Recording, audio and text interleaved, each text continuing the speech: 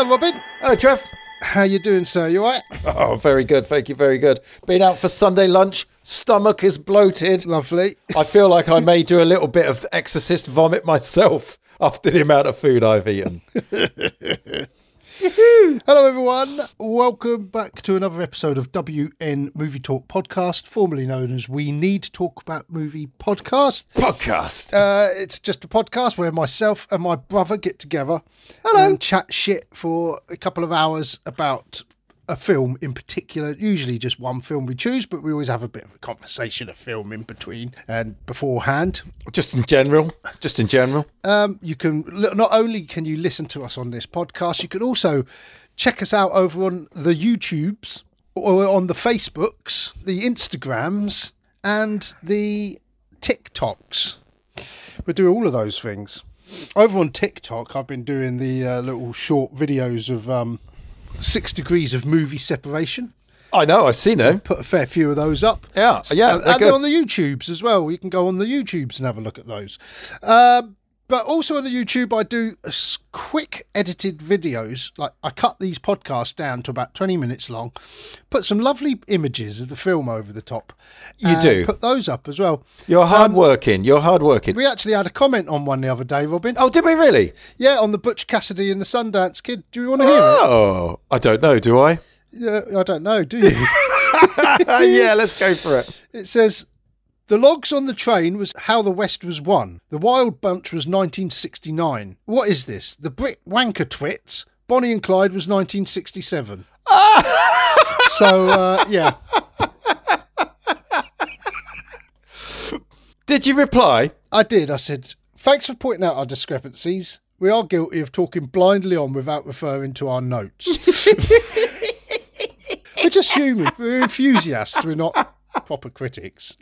So tonight, anyway, ladies and gentlemen, tonight's film is the 1973 controversial horror classic, The Exorcist. Ellen Bernstein, Linda Blaire, and Jason Miller and Max von Sydow.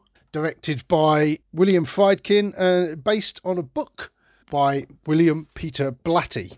We haven't done a horror film for a while. We keep talking about horrors. We've done The Predator last. That was not really... I wouldn't call Predator a horror as such, would you, Robin? It's more of an action horror, sci-fi. Yeah, a sci-fi. I guess they called it a sci-fi horror around the time, didn't they, originally? But... yeah. This is more horror to me. It's like your supernatural horrors. I've been quite into it at the moment. Yeah. I've been listening to a podcast, a couple of podcasts on BBC Sounds, all about hauntings, and it's just got me into this. So this week, I know I like to ask you what films you've watched, usually to start the ball rolling, Robin, but I'm just going to tell you now, just off of the back of listening to these scary, ghostly podcasts, me and Donna this week have watched Paranormal Activity 1, 2 and 3. What? My God. There's more.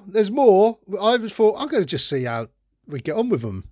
Because when the first one came out, I really enjoyed it. But before it came out, we'd watched a load of films at Halloween one year, and none of them scared us. We Googled the scariest horror films, and they was all crap. And then I went to the cinema, and in the cinema there was this little... in the magazine, small paragraph saying a film called Paranormal Activity is causing a stir at the festival.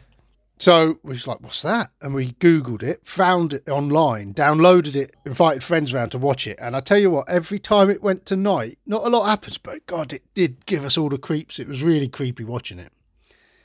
But as we've revisited the second one, it just doesn't make sense. You're like, why are you filming this now? Because it's sort of like found footage, isn't it?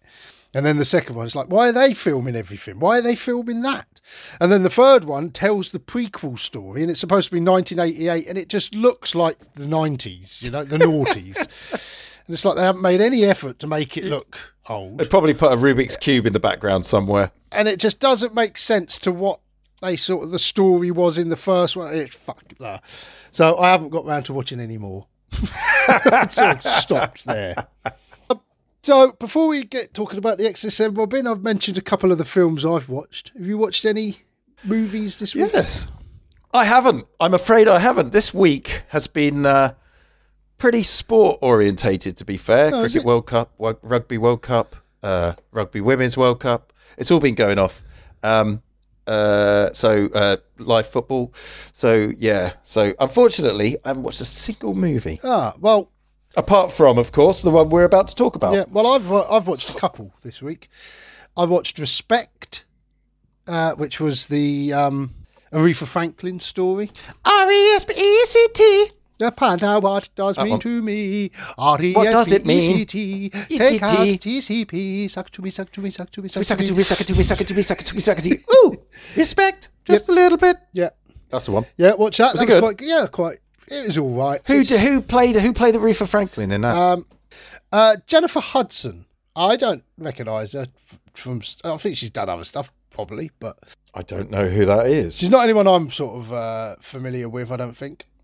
But yeah, she was good. It was sort of set to the backdrop of American politics and how things. Was she heavily political? I mean, apart from the fact that obviously she was black through that era. Yeah, I think she was. And you get the bit with like when Martin Luther King is assassinated and that, and it's quite interesting watching her life. I mean, she came from a sort of.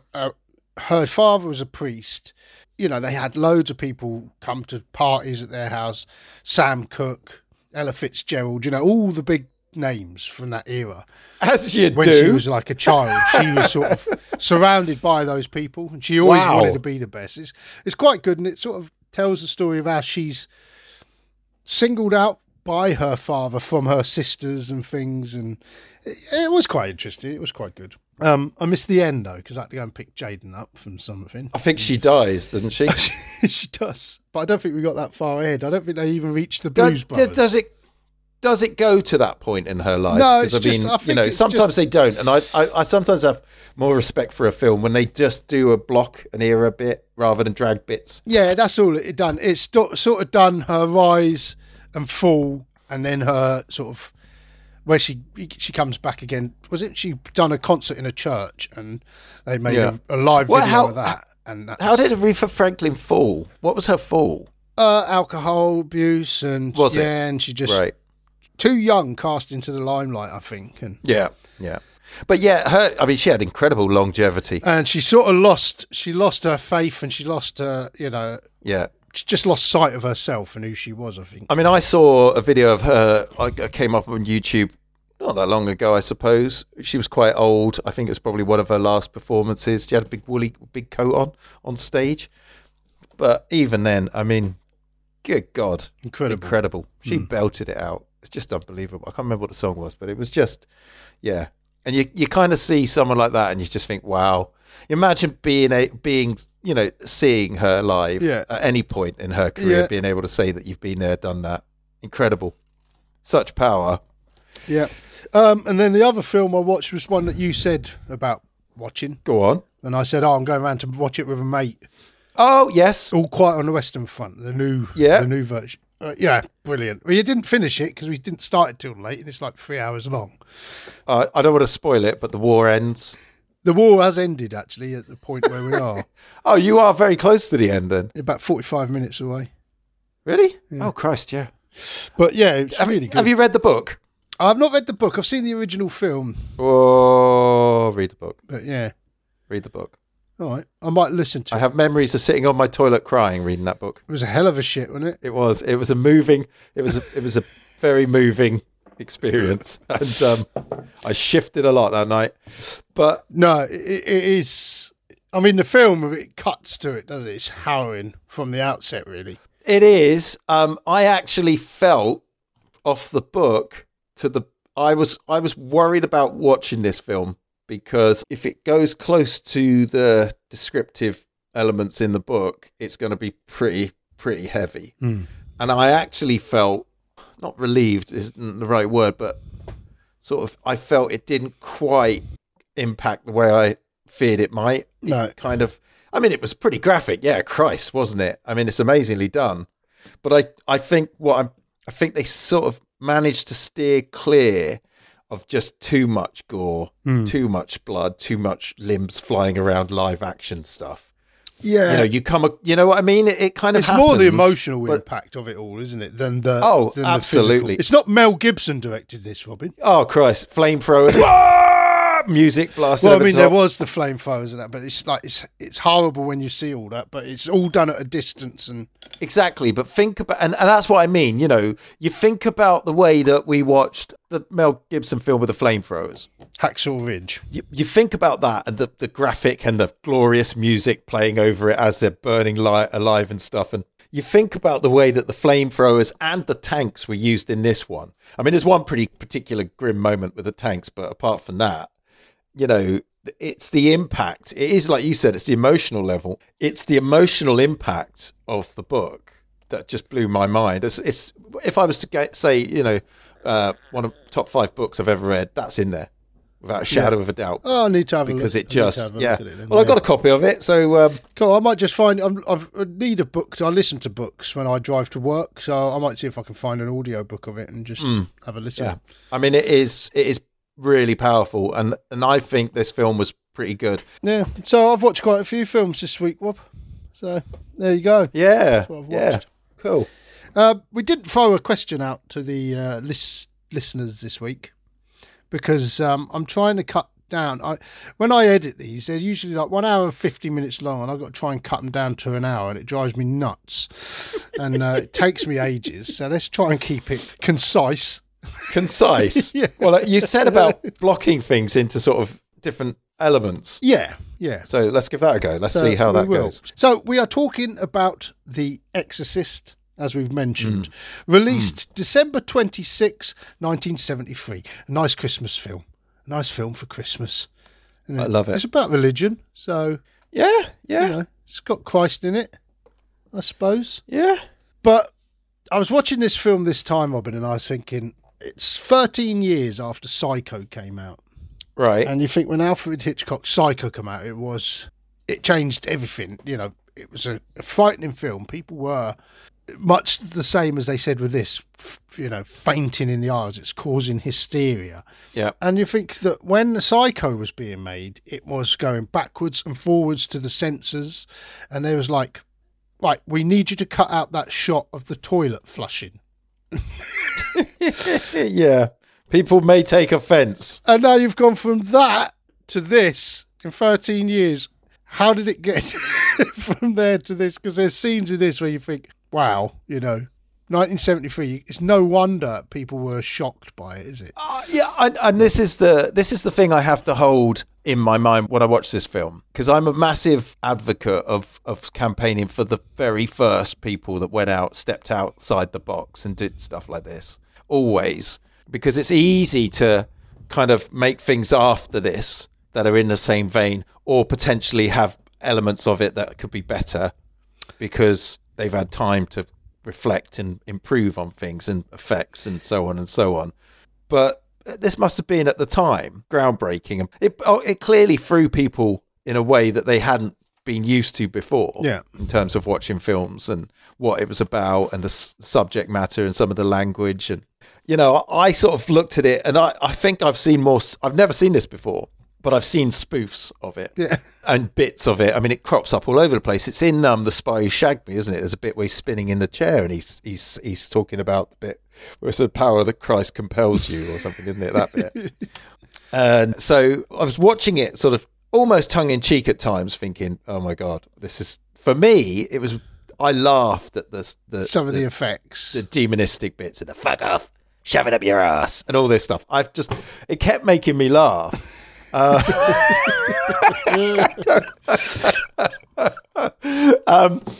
But you know, I can imagine, I'm sure at the time, it had a very different effect because people had not seen stuff like this. It was not what you would be used to. And I mean, it's all physical effects and stuff, isn't it? You know, now I think you see, like with Jaws as well, about how good effects have got. There's never been a shark film as good as Jaws. I think absolutely. Very similar with The Exorcist. There's never been an Exorcist film that sort of... No. The thing is, it's based on the book by William Peter Blatty, which I listened to this week as well while I was watching. Yeah. I was listening to that before I realised the film was on BBC iPlayer. So I was halfway through it and I was like, oh, right, ideal. But, I mean, it's not schlocky at all, is it? It's not trying to be a horror. It's a drama. It's a mystery. It's loads of things. Yeah. You know? Well, he was the director... Freidkin. He was a documentary director as well, wasn't he? He was. That's how he started his career. Yeah. So they kind of came from it from almost that sort of element, wasn't it? And no, yeah, absolutely. I mean, you think Poltergeist wasn't that far after, was it? No, 70s. Am I right? No, Poltergeist 2, something like that. It might have been 82. Was it really that far back? It might have been 1980. And Poltergeist, but there's one that keeps coming up on my YouTube. Recommendations about everybody's reviewing it. It's this clown film that's out at the moment, and it's meant to be hideous, and it's things like the extreme shockers and the things that the constant jump scares and things. Whereas with this one, like when the priest goes and sits in there with the demon laying on the bed, and the drawer opens, and he goes, "Did you do that?" And it's like that's like, well, that's not scary, is it? But it is, and it was, but in a different way. It was subtly done. Yeah, the documentary element to it, and the lack of over the top shocks or trying to jump factors. It's very gets in your head. It's more psychological, isn't it? It's a mother whose daughter. It's like having an illness, but something that they can't pin it down. I mean, that's the thing as well. They looking at it psychologically, all the specialists and that coming in. And absolutely. And like I've said, with us these days, we've been through so many films in the last 30 years or 40 years since this was 73. So nearly 50 years. 50 years. It was literally, So 50 years.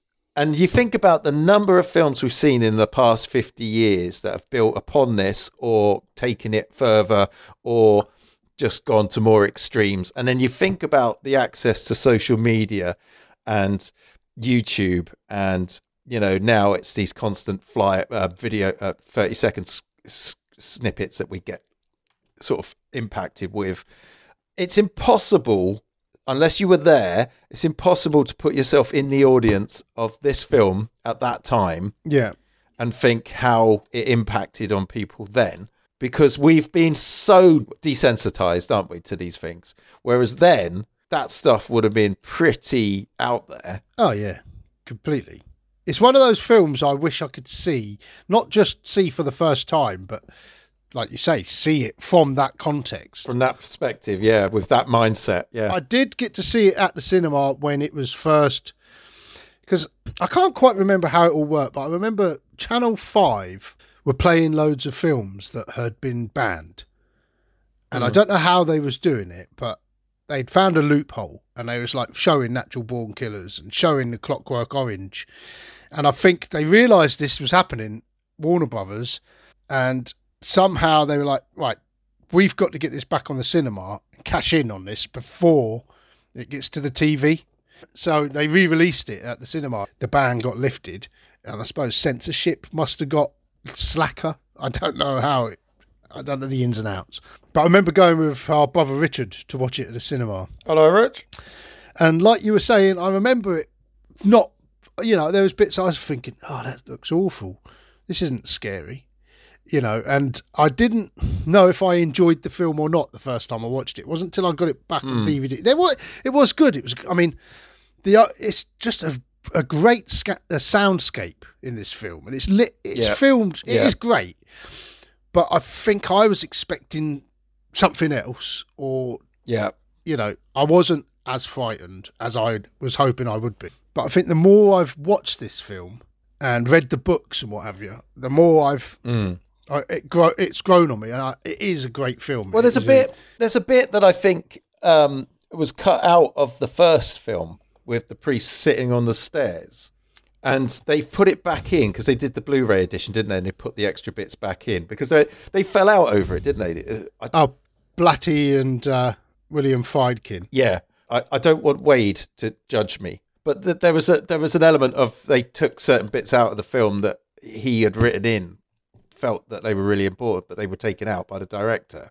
And there was a bit where they're sitting on the stairs and they just have a general they're having a conversation. And he says, why, something like, why does he do, why is this happening or something? And they said, it's to do, or why did they choose the girl or something? And he said, it's about the despair. And that's really important because then you start to think about it slightly differently, I thought, because you then start to sort of just put yourself more into the character's position. Yes, yeah. And I think that was the problem for me when I watched it, is I didn't really care much for any of the characters. Yeah. For the vicar, the priest was a priest. I just don't care. The mum was a actress who kind of was a bit well-to-do. Yeah. The daughter was nice and then wasn't because she was possessed. And I just didn't really get pulled in enough. But then with that one little remark about, it's about the despair element to it, that kind of made me think about it differently, slightly.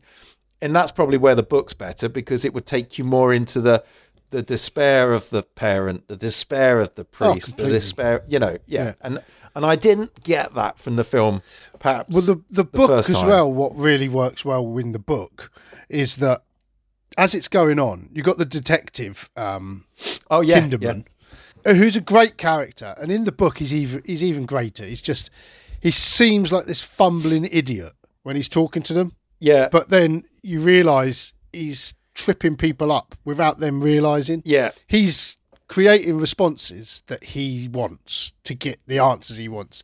But the servant, Carl. Yeah, so he's the one that the guy is accusing of being a Nazi. Yeah, yeah. He is like the prime suspect, basically. Yeah. The detective's like, right, he's got the motive because the bloke didn't like him. Yeah, yeah. He's sneaks off as well when the murder happens, and his time isn't accounted for, and he catches him and when Reagan makes the bird at the beginning for her mum, and the detective comes by to the house in the book, he's looking at the bird and he scrapes some of the paint off of the bird, and then goes back and examines it, and it's the paint that was found at the desecrated altars at the Black Mass, right? So it all like links to the house and basically to Carl.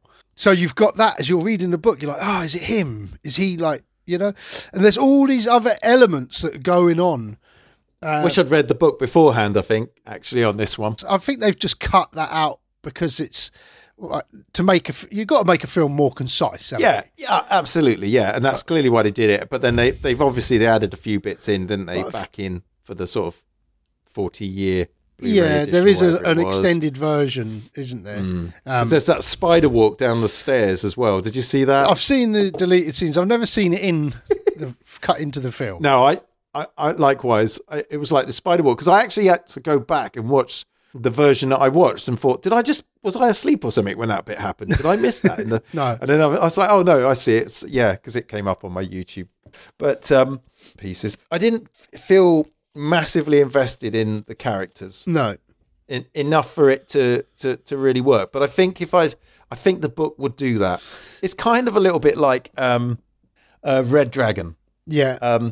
I read the book Red Dragon, and I love that book, and I was blown away. Yeah, me too. By some of the thought processes and what was going on behind the physical stuff that you could see, the thoughts and the processes and stuff.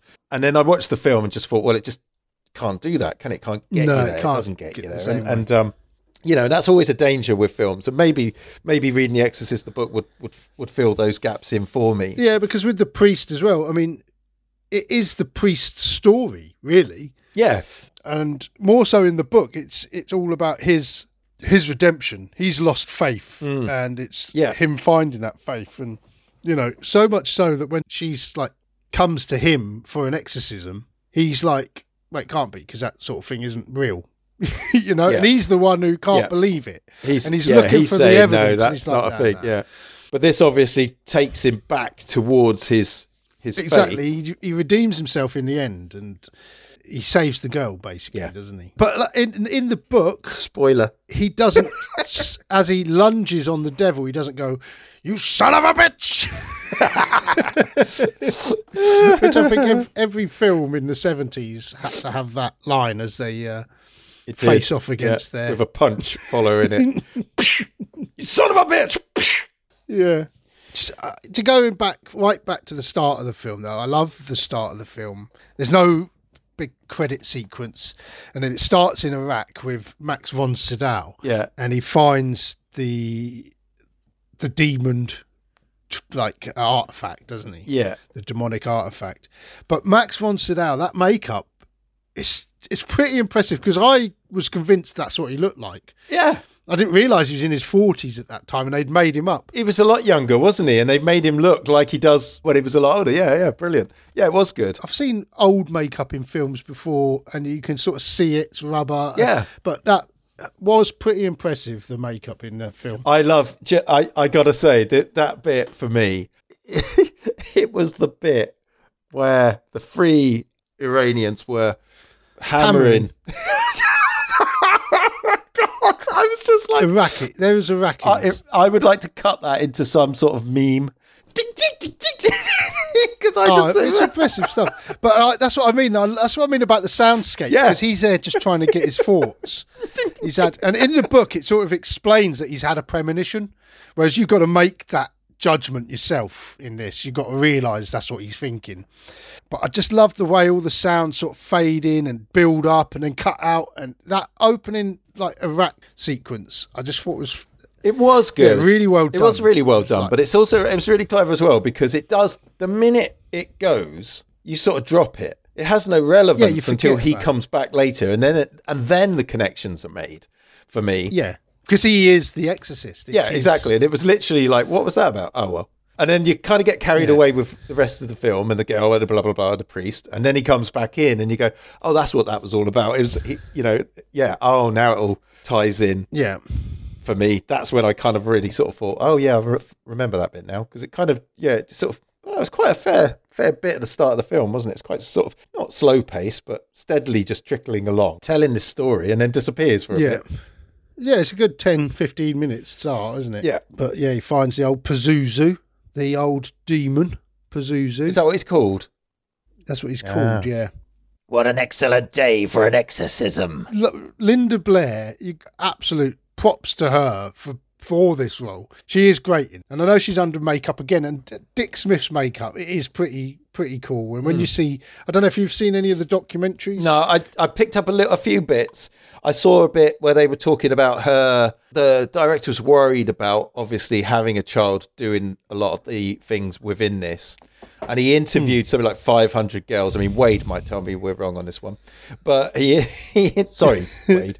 He interviewed... Well, yeah, he's an exaggerator when he's in his interviews. And then she came along and she said something like, I know about this story because it's about a girl who's possessed by a demon, and then she masturbates with a crucifix. Yeah, see, there's... And he said he looked at his mum and her mum was laughing, and he thought, oh, she'll be all right.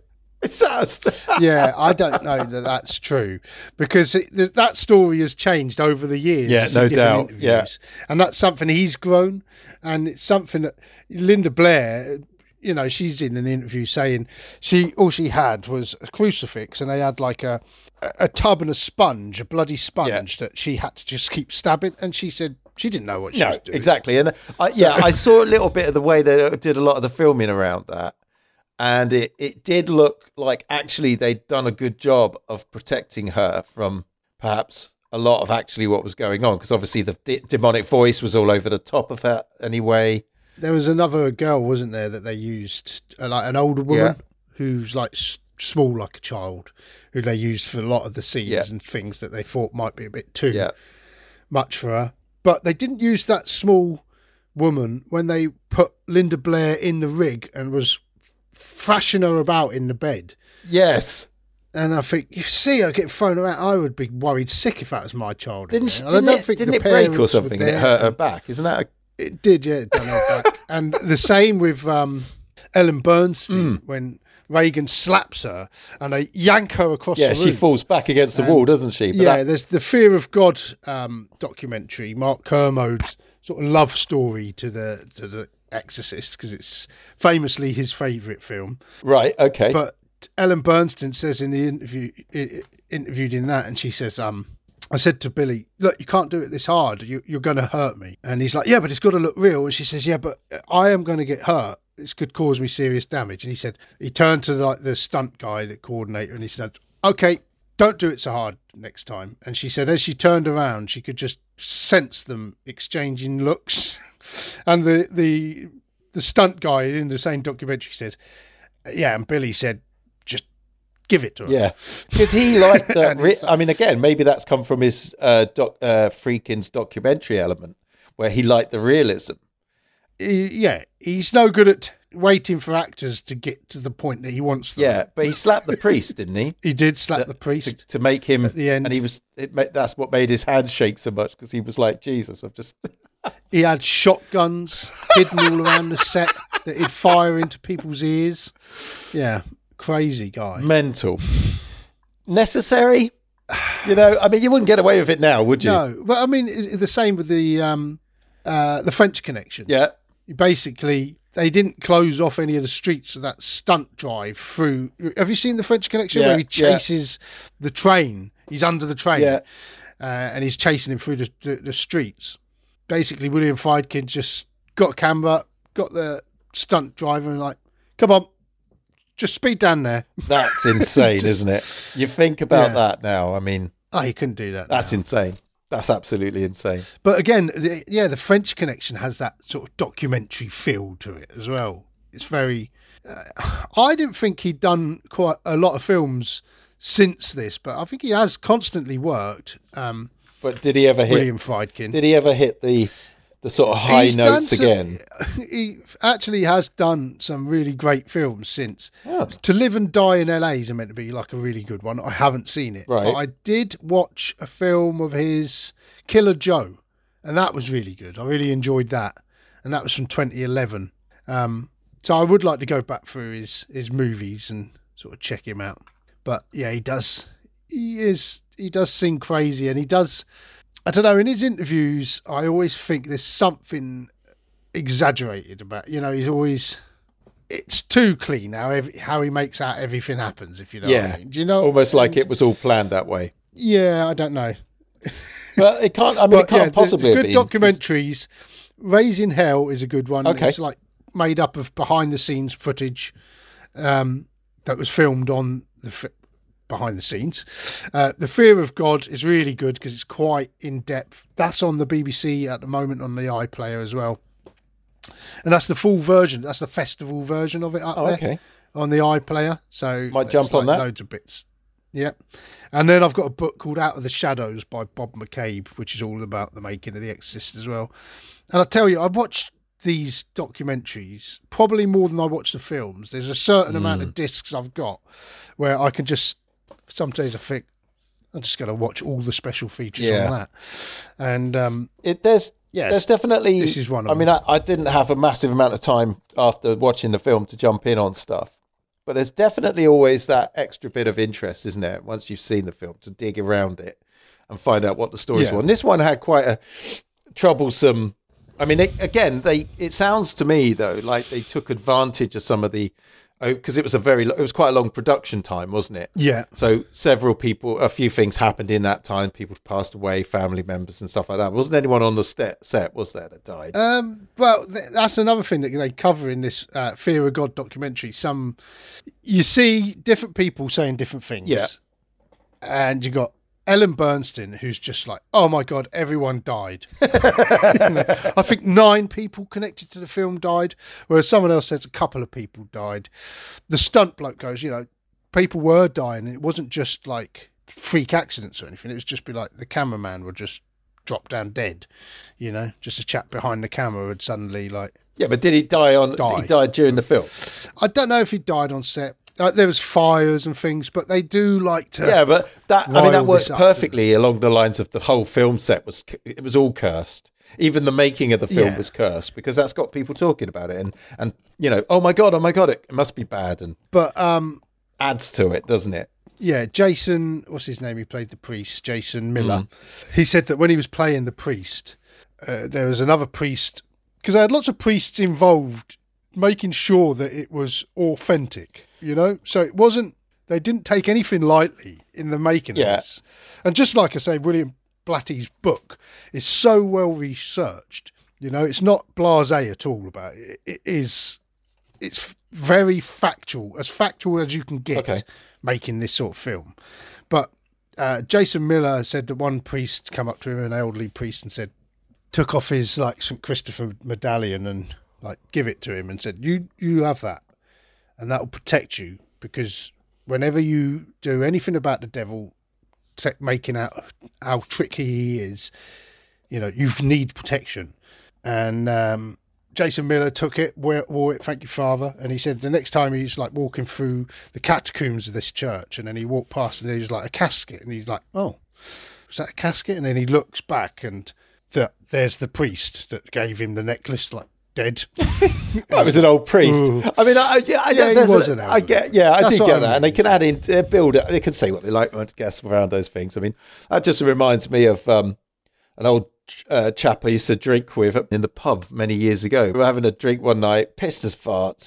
He was a whiskey drinker, and he would encourage me to join him, and I'd be absolutely hammered, trying to lean against the bar. And he told me this story about, he said, I don't believe in God. He used to have a cravat. He said, I don't believe in God. I don't believe in God at all. He said, I'll tell you why. He said, one day, he said, I used to have this lovely little sports car. It was lovely. And I used to get pissed in the pub, drinking, you know, till God knows when, and get in the car, drive off down the road. And I went down this hill one day, and I turned the car over, rolled it, got out, walked away. Fine, not a scratch on me. He said a week later, the vicar rode down the same piece of road on his bike, came off his handlebars, broke his neck, and dead. So fuck that for a game of soldiers. I don't believe in God. I thought, well, Michael, you probably got a point. Yeah, there you go. I think the bloke who did play Jack McGowan, who played the director Burke as well, he passed away just after he'd finished filming. But you know, I mean, that happens. I mean, I guess that happens with a lot of films, doesn't it? The set burnt. Some of the set burnt down. Yeah. But I mean, that sort of thing happens. I mean, like Star Wars. Yeah. The sets blew away. Yeah. They never have any rain in Tunisia. The day before they filmed Star Wars, it rains, flash floods, wipe the entire set away. What's God got to do with Star Wars? He was trying to avoid Disney getting hold of it. Well, he didn't do a very good job, did he? But maybe God encouraged Disney to take over because we all need to feel despair. Yeah. I have to say that I found it slightly interesting that old Mr. Blatty, the writer, had written comedies previously. And he was a comedy writer. And I kind of just felt that the demon and the elements of that demonic voice and fuck off, shove it up your ass, and all that stuff, I just couldn't help but laugh when I heard it. I don't know if that's the child in me. Yes, it is the child in me. But I mean, some of those lines, I wrote them down because... Your mother cooks socks in Hull, isn't it? I just thought some of them and the timing of them were just absolutely brilliant. There's a bit where the priest, I wrote down, I cast you out, you unclean spirit. And he's all like that. He goes, shove it up your ass, you faggot. That's comical. That is comical. I mean, the timing is just immense. There's just so many of them that come out. And it's the voice as well.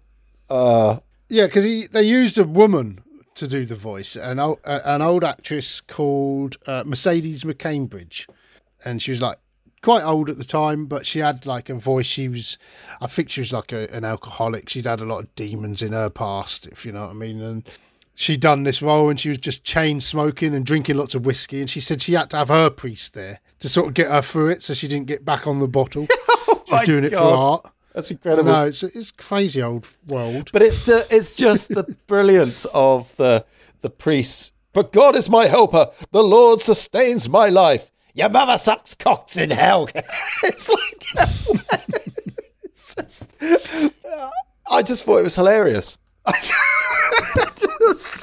just thought, I must say timing. That, listening to the audio book, it's read by the author, William Peter Blatty, and he has got such a great voice to read this book. And when he does the discussion between Karras and the demon, it's just brilliant. It really is. It's like Goosebumps, you know? Yeah. It's like really good back and forth. I do like it. I mean, he was Roman Catholic, wasn't he? And obviously, you know, I mean, it feels a little bit like he's actually got a chance to say some of that, perhaps some of the things he wanted to say to a priest when he was younger or something. I don't know. Yeah, because obviously he, like you say, he came from a comedy background. Yeah. He was writing for, I think he wrote A Shot in the Dark with Blake Edwards. Right. And he also was writing, they was making a film version of Peter Gunn, and he'd helped write the script. And they called Peter Gunn, what was that, a TV show? An old TV show. It was, I know the theme from the Blues Brothers, but I don't know. I was going to say that's the, what's the theme for that one? Spy Hunter. Spy Hunter, that's it, yeah. But basically, Freidkin was brought into this interview. The producer and Blake Edwards, and then the writer was all there, and they're like, "We want you to make this, you know, direct the film of Peter Gunn." And Freidkin read through the script, said, "No, I won't make that. It's crap. You know, that's the biggest piece of shit script I've ever read," and just slated it completely. And then as they sort of fell out in the meeting, that like Blake Edwards was horrified that someone would tell him that to his face, you know, kicked him out. But then William Peter Blatty ran out after him and said, "I just want to tell you that I wrote that script." And he's like, "Yeah, well, it was shit. What are you writing?" And he's like, I know it was shit." He said, "But I want to just say I really appreciate your honesty." You know? Blatant honesty.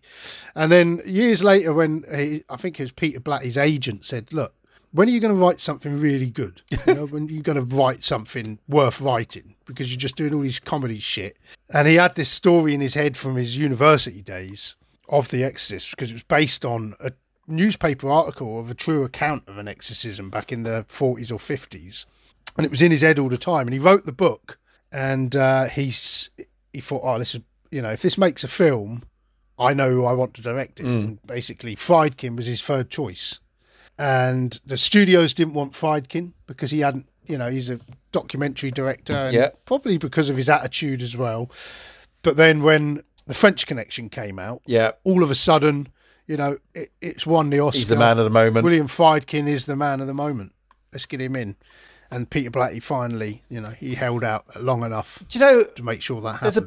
There's a bit bits we haven't talked about is that whole, and I thought that was fascinating. If nothing else, but for the machinery and the stuff that they had back then when they were doing all the tests, on the girl, and massive great machines whirring and clunking around and taking the blood out of, you know, her neck, and I thought that was a really interesting insight into what the medical setup was back then. I don't know if it was. I imagine it was real to the sort of machinery that they had around that time, and.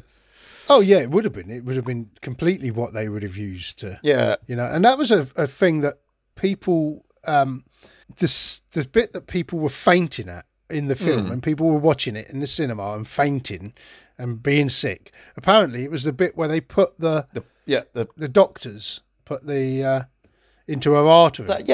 You know, that would have been quite alarming, I would imagine, back then. I shouldn't imagine there was too much of that going on in films. You know, let's get some blood out of a kid's neck. In a hospital, you know. No, and it looked real, and I don't know if it was real or not. I think it might have been real. I think Jesus, I tell you what, judging by some of the stories we've already discussed this evening, I wouldn't be surprised if he did sever a neck to get a bit of real blood. Yeah. I mean, it often makes me think about the bit in Rocky, which was a few years later, wasn't it? 77, something like that. Is it Rocky? I like 79, Rocky. Is it Rocky? And he's going, "Cut me, Mick, cut me, I can't see. I can't see." He goes, "I don't want to cut you. I don't want to cut you." And then he cuts him in like tomato ketchup sachet and squeezes it, and it sort of comes out. And you think that doesn't look like blood. It's like thick, lumpy, you know. And but this one did genuinely look like a proper squirt of blood. So it may well have been. They actually did tap in there. Jesus. I mean, because it's the whole beginning of the film is creepy, where she's got Captain Howdy. She's talking about Captain Howdy. You're sort of thinking, what's that all about? But where did I So I've seen it once. I didn't grasp how the demon caught hold of her, where the demon came from. Does it explain that? Yeah, the Ouija board. She found a Ouija board. So she accessed the demon via the Ouija board. And it's like, the original case as well that the book was based on. The boy used to play with a Ouija board on his own.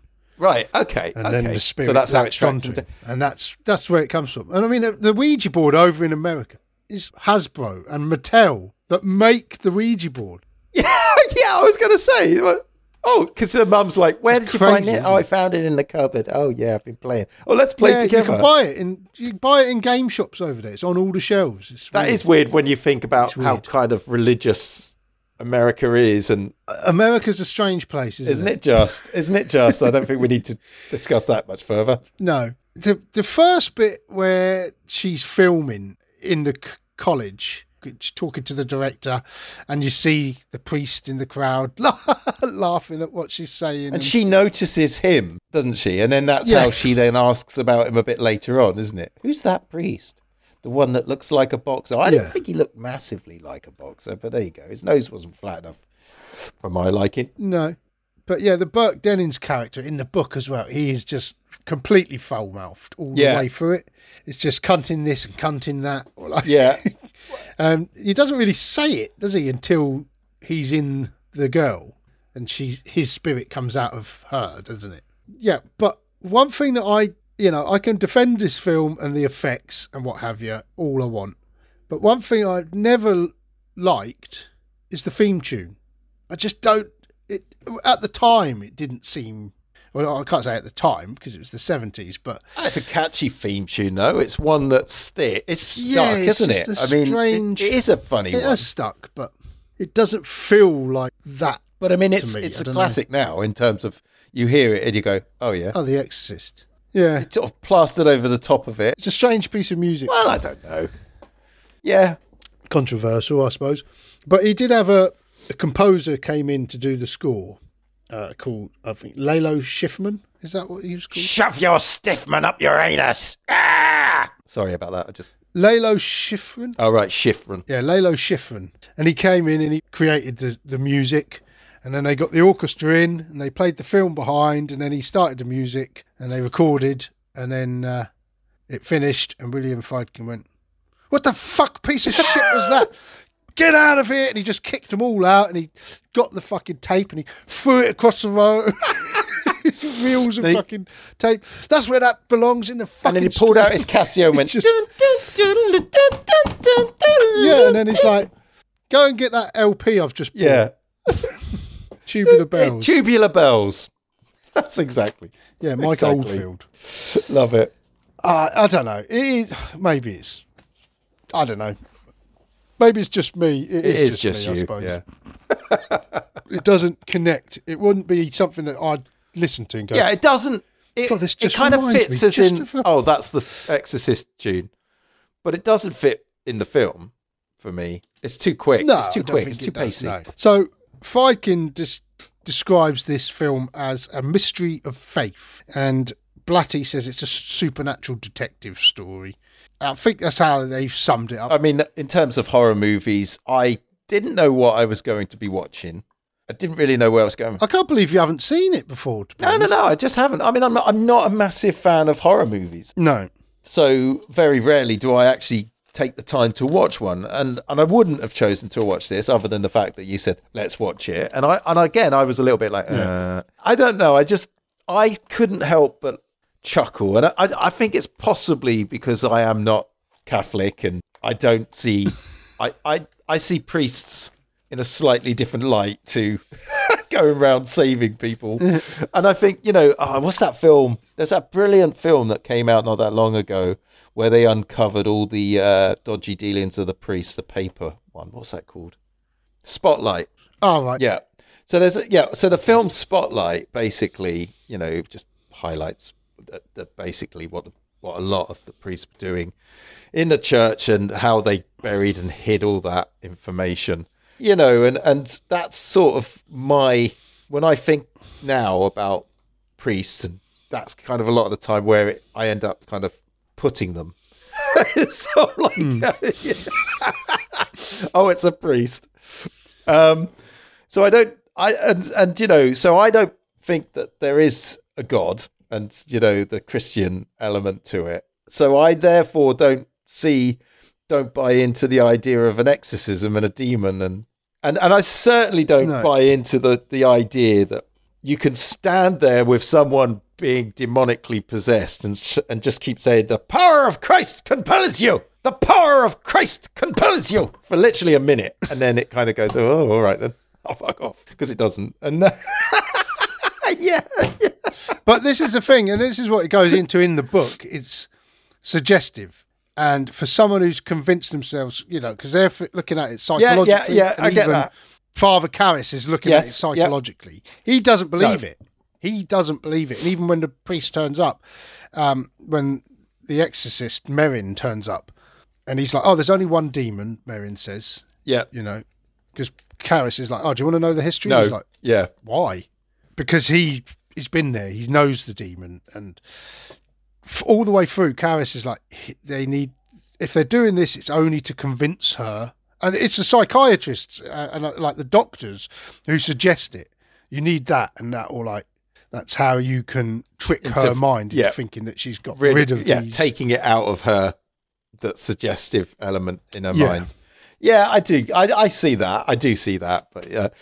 But like even like the writing coming up, stigmata and all that, there's all scientific sort of evidence for stuff like that happening. And it's all in the book. But there's like at not one point does he go, believe that it's which it good and evil, heaven and hell. What was that line in the Time Bandits, which was a similar one at the end of the. He asks him, why does evil exist? Why does evil exist? It's a similar sort of thing, isn't it? Well, you need one for the other. Yeah. And I do think that was brought back in just by them sitting there talking about despair on the stairs. Despair on the stairs. Yeah, it sort of helped you buy into the characters for me a little bit more. So I'm glad they added that 40 years later. Yeah, my favourite line in it was where he says about, the priest says, he will lie to confuse us, and he will mix lies with the truth to attack us. I just love all that. Oh, I was confused. Just by that statement alone, let alone what the demon was going to try and say. And then the demon just basically said, shove it up your ass. And another thing, like the special effects, we've mentioned, but the you way know what she did, built that your set. cunting daughter.